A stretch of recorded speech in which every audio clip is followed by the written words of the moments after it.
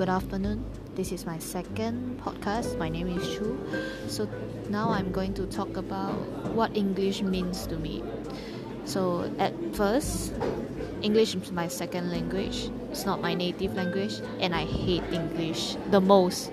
When I was in my primary, my secondary, until Form 4, I hate English, and I never get a good grade for it, because it's like when I feel it's not necessary to learn the language, when the language is very annoying because of grammar, because of the structure, because of I'm not familiar with it, therefore I hate.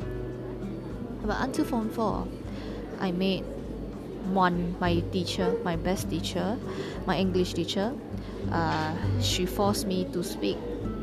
She teaches us how beauty the English language can be. She forced me to speak, although my tone, my mistakes, that being laughed by the whole class, but I learned something. And with my table mates too. My table mates is an Indian.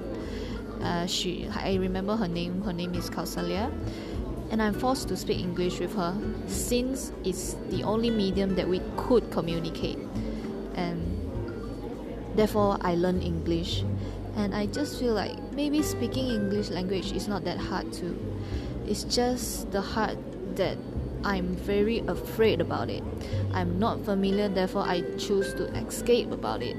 But when I accepted it, because I need to communicate with my friends, because my teacher keep encouraging me to speak the language, to love the language by introducing us beautiful words, beautiful chords, and she doesn't care about very particular about grammar too, but she will correct me when I'm wrong, and I can feel like she feel proud of me, and I can feel like when I'm improving, she's happy too.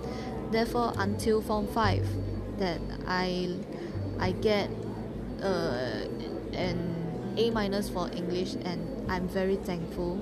I feel very grateful for her. And English, the meaning for me is I love English because I try to learn it, I accepted it, and now it's part of my life already. It's a language that I wish to acquire, that I wish to use, that I love it because of my teacher. English is not a burden for me anymore.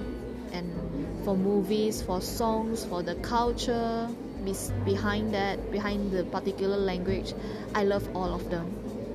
So English for me, first, I have to thank my teacher for teaching me that grade. Second, I have to thank that English accepted me. I have accepted the language, and it is my love, my passion that let me love the language. So yeah, English for me is love and passion. That's all. Thank you.